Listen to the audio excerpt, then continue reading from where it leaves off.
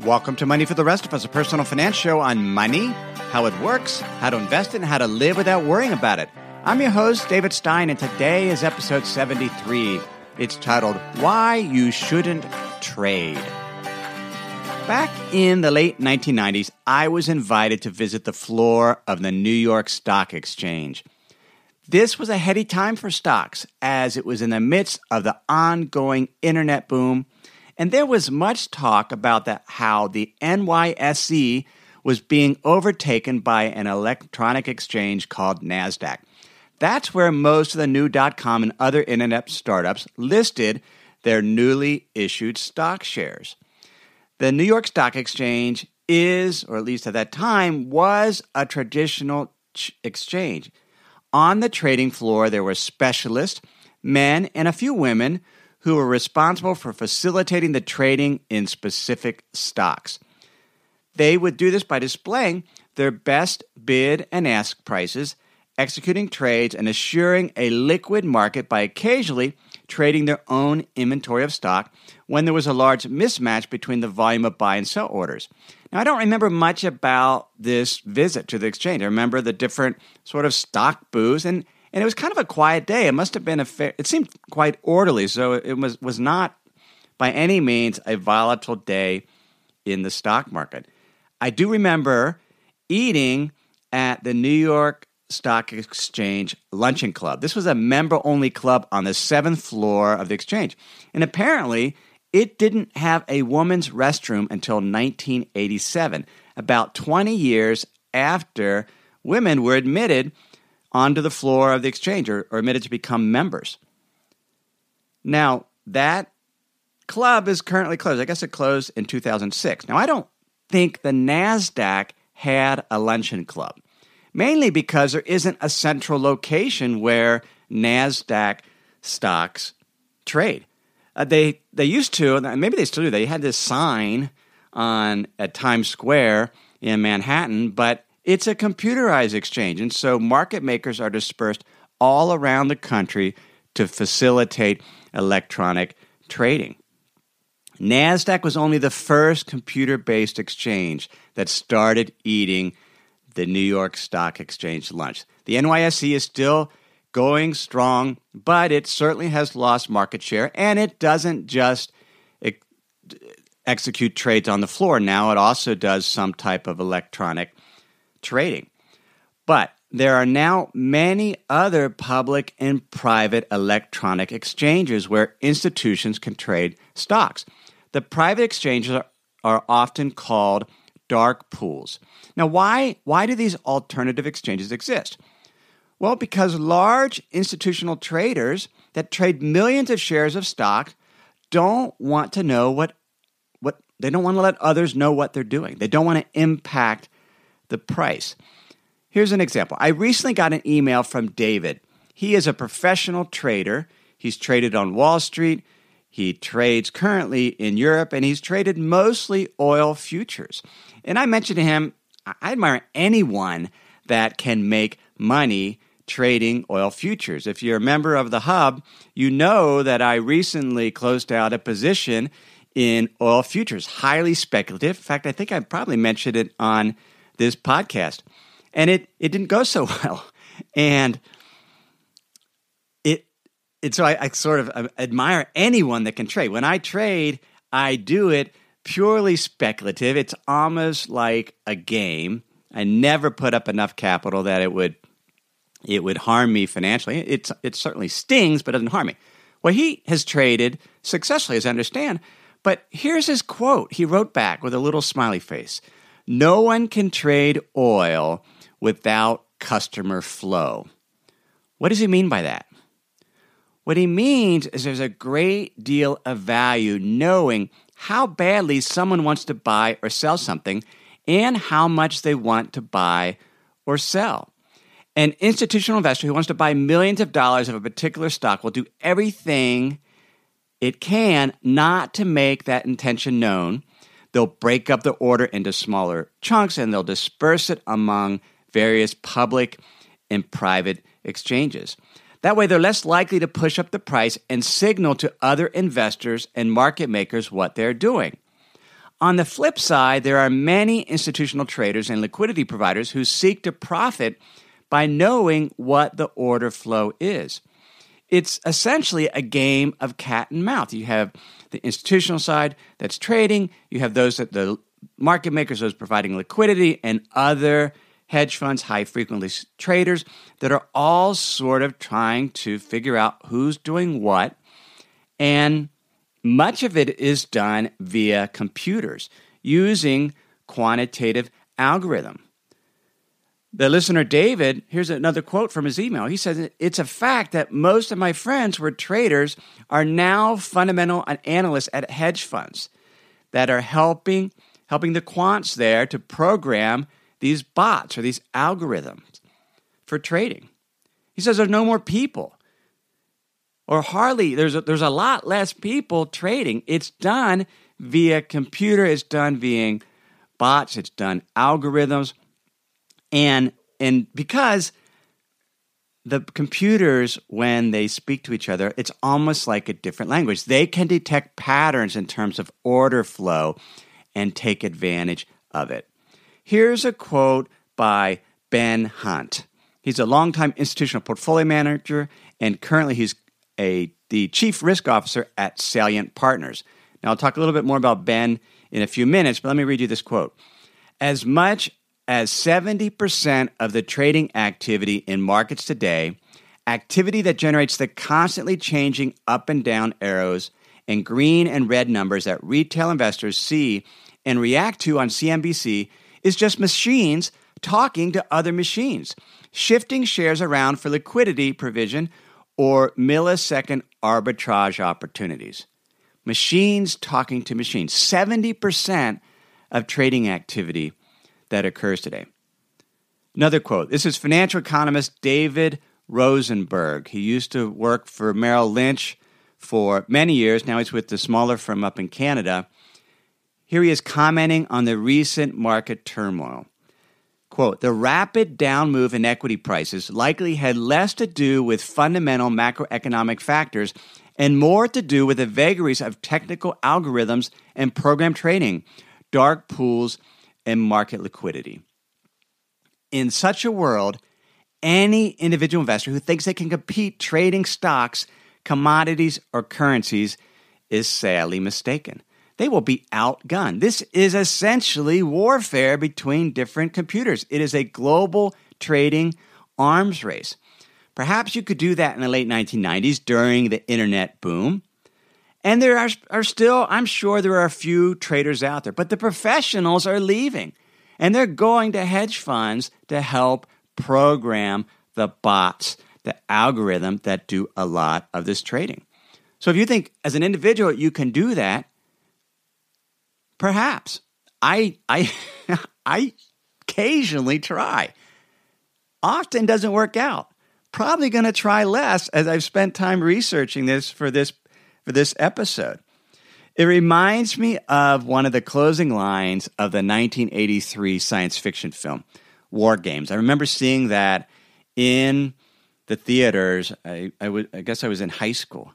Well, at the very end, this is a game about thermonuclear war simulations and supercomputers. And at the very end, or close to the end, the supercomputer states, quote, "The only winning move is not to play."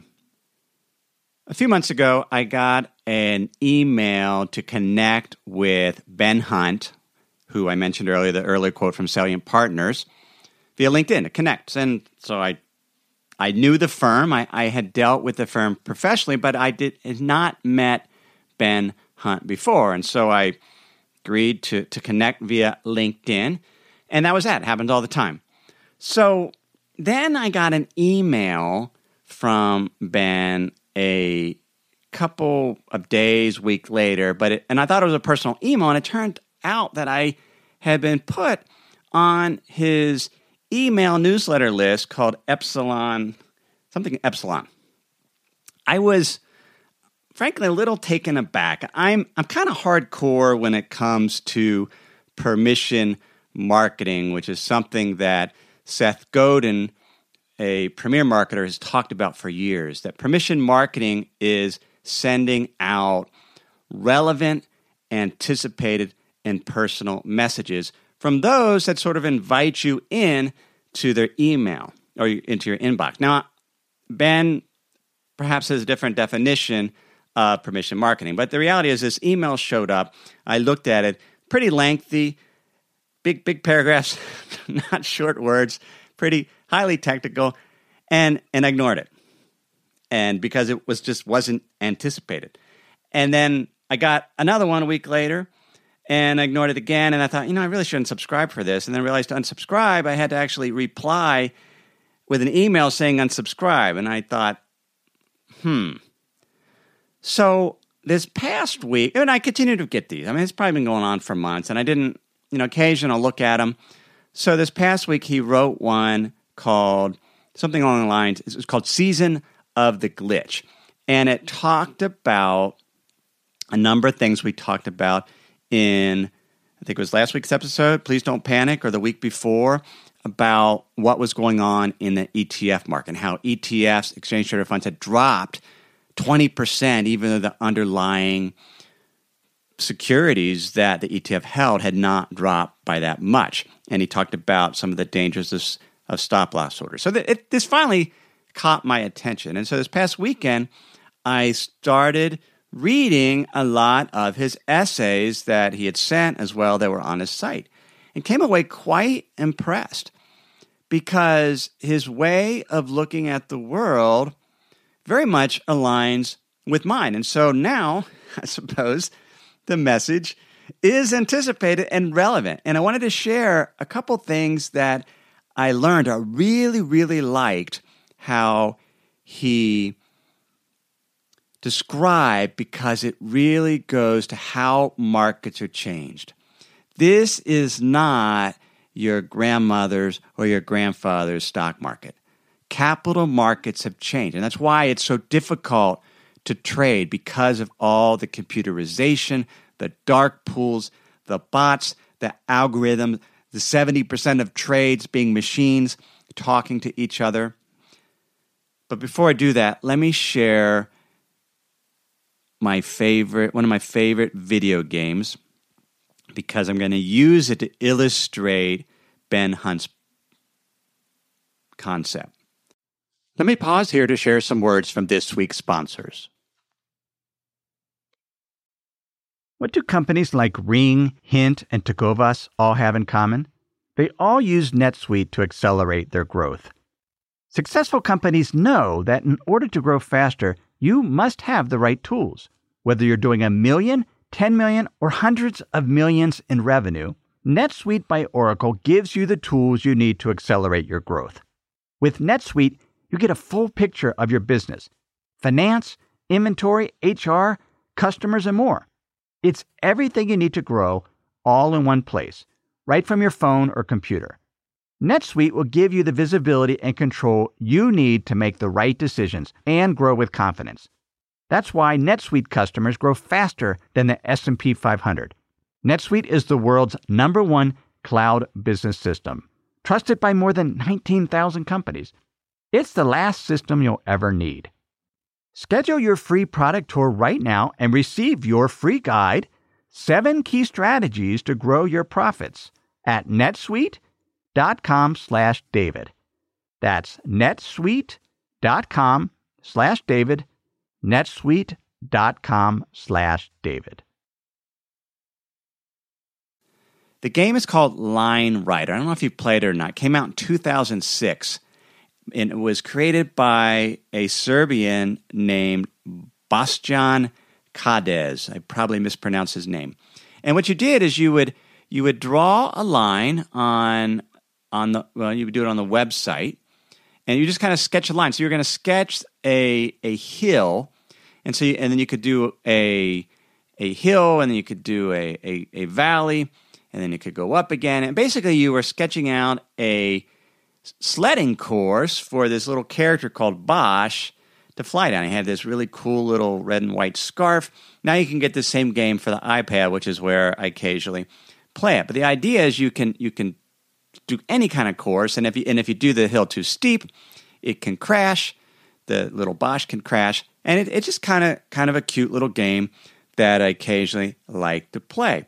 Well, sometimes when you draw the little line, you can do a gully or a valley.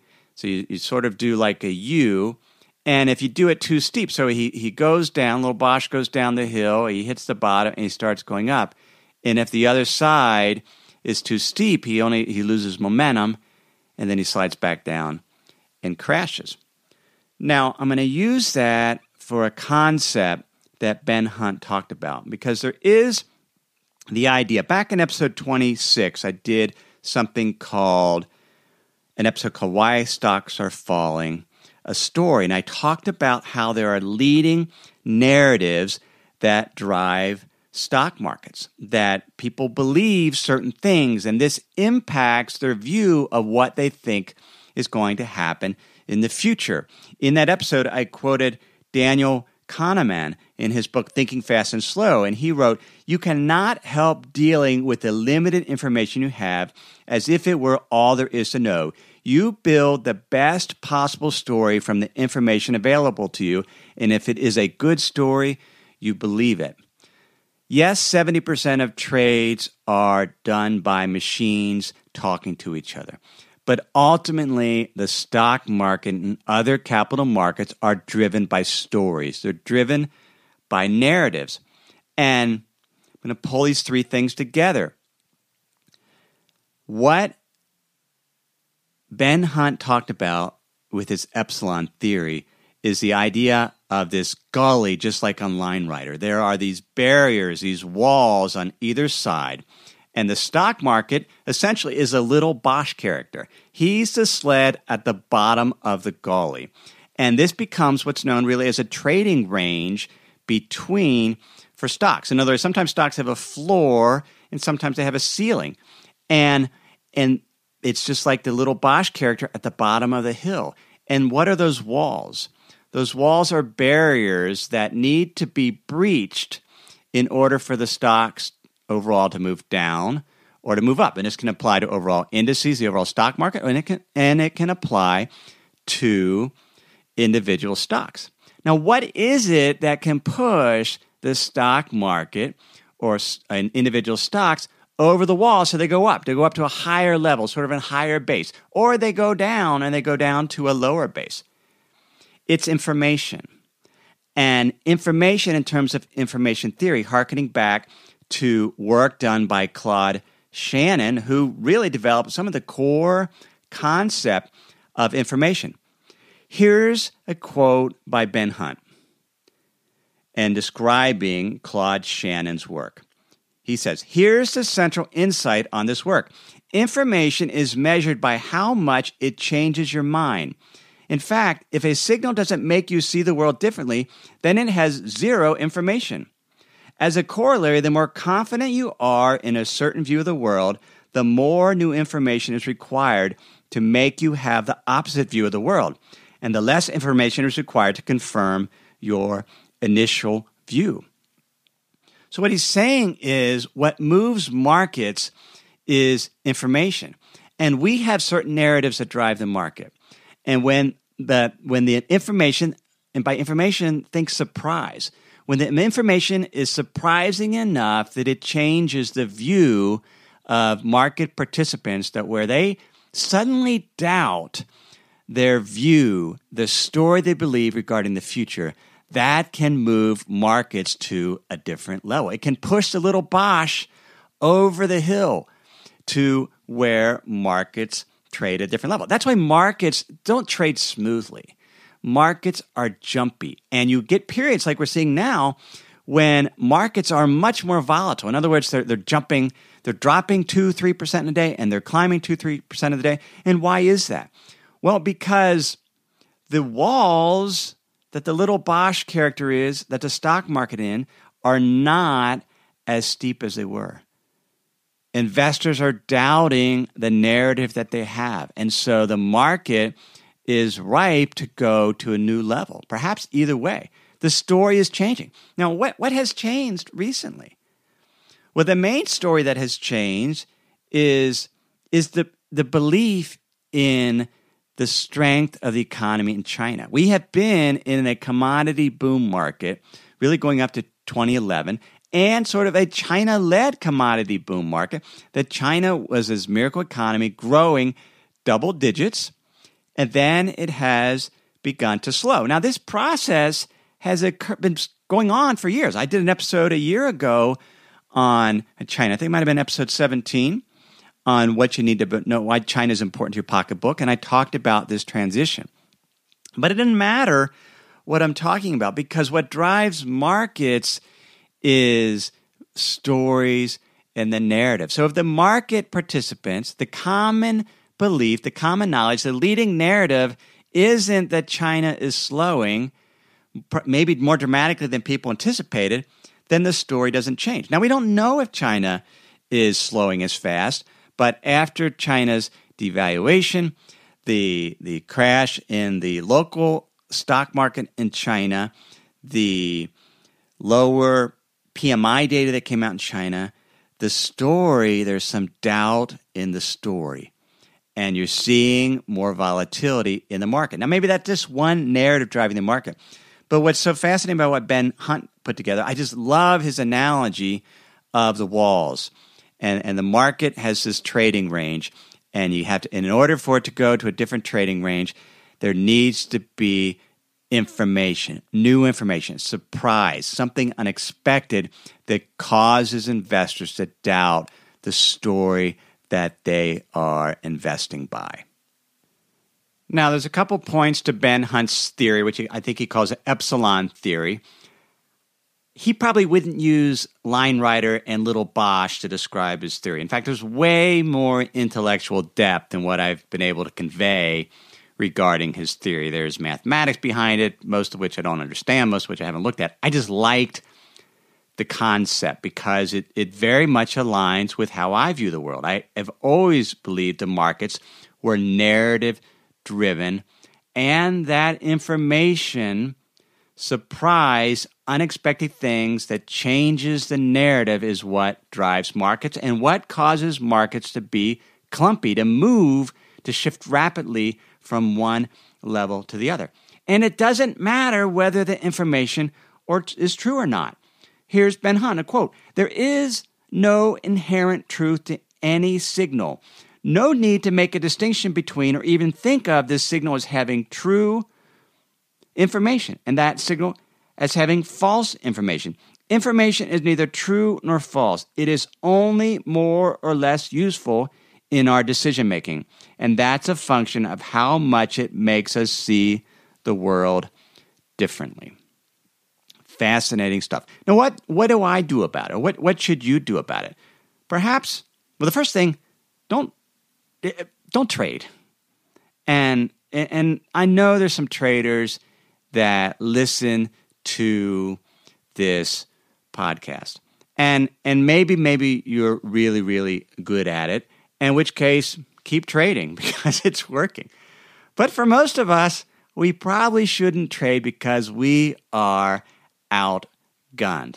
And most of us aren't even, we're allocators. We're doing asset allocation, and we're making decisions to allocate to specific areas. Perhaps we're buy and hold investors. Perhaps we're trying to take advantage of opportunities as they arise. Many of us use exchange-traded funds to allocate our assets. And one of Ben Hunt's point is, don't treat allocations like they're individual stocks. And what he means by that is if you're making an allocation to an exchange-traded fund, you probably don't need to put a stop-loss order on it. And a stop-loss order, just a reminder, is a preloaded trade with your broker that when the ETF hits a certain level, it automatically sells it.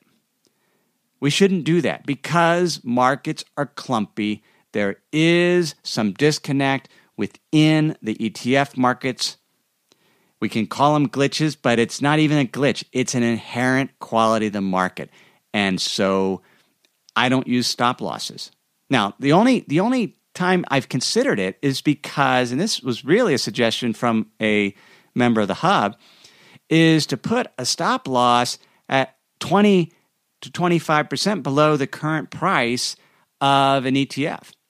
And then if we get another flash crash and the thing drops down 25% and then bounces back real quick, maybe it'll get executed and you'll make a quick 20% profit. Now, that would be an interesting concept. Successful traders have access to order flow data. They know what bids, potential buys, and sells are lurking in the shadows. They have the firepower to be able to discover those patterns, and that's why they can make money trading. Successful allocators rely on valuation, and they rely on patience, and they rely on keeping their emotions in check, making sure their expectations are reasonable, and they're much more longer-term oriented, in which case they shouldn't use short-term devices such as stop losses.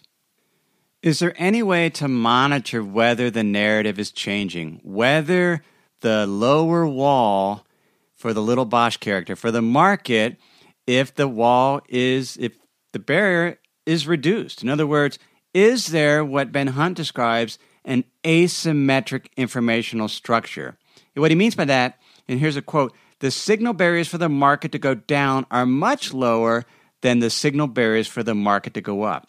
This structure does not mean that the market will definitely go down. It simply means that the market can go down and will go down with ordinary bad news.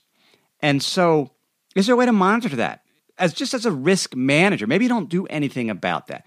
What I look at are what I call market internals. I'm looking for red flags, evidence in terms of trend data, in terms of momentum data, in terms of volatility data that indicates that the barriers, the propensity for the market to go down, the barriers are lower, the propensity for the market to go down are higher, an asymmetric structure. That's something that we monitor on the Money for the Rest of Us hub, and combine that with valuation, which is a long-term signal. We've looked at economic trends, which are still fairly good, but we're looking at the narrative, and what we use for that are what are known as market internals, and right now they are red. Now, you don't have to invest this way at all. You can ignore it, but it's helpful to know, and I do believe you have to recognize markets are driven by narrative, and there are times when, just like the little Bosch character, the propensity to go down or to go up are much higher, and that's why markets are clumpy. It's just like on an airplane where you hit pockets of turbulence. Sometimes you hear pocket of turbulence and you're bouncing up and down. That's the environment that we're in now, and it's something to be monitored. If you have any questions on this, go ahead and email me, jd@jdavidstein.com. You can get show notes for this episode, including links to Ben Hunt's material at moneyfortherestofus.net. That's also where you can sign up for my Insider's Guide. I'll email those show notes to you weekly, and I'll also send you a summary article that encapsulates much of what is discussed each week on Money for the Rest of Us. Thanks to all those that do subscribe to the podcast. Please subscribe via app. That way it gets delivered right to your phone or other device that you use. Everything I've shared with you in this episode has been for general education only. I've not considered your specific risk profile. I've not provided investment advice. This is simply general education on money, investing, and the economy. Have a great week.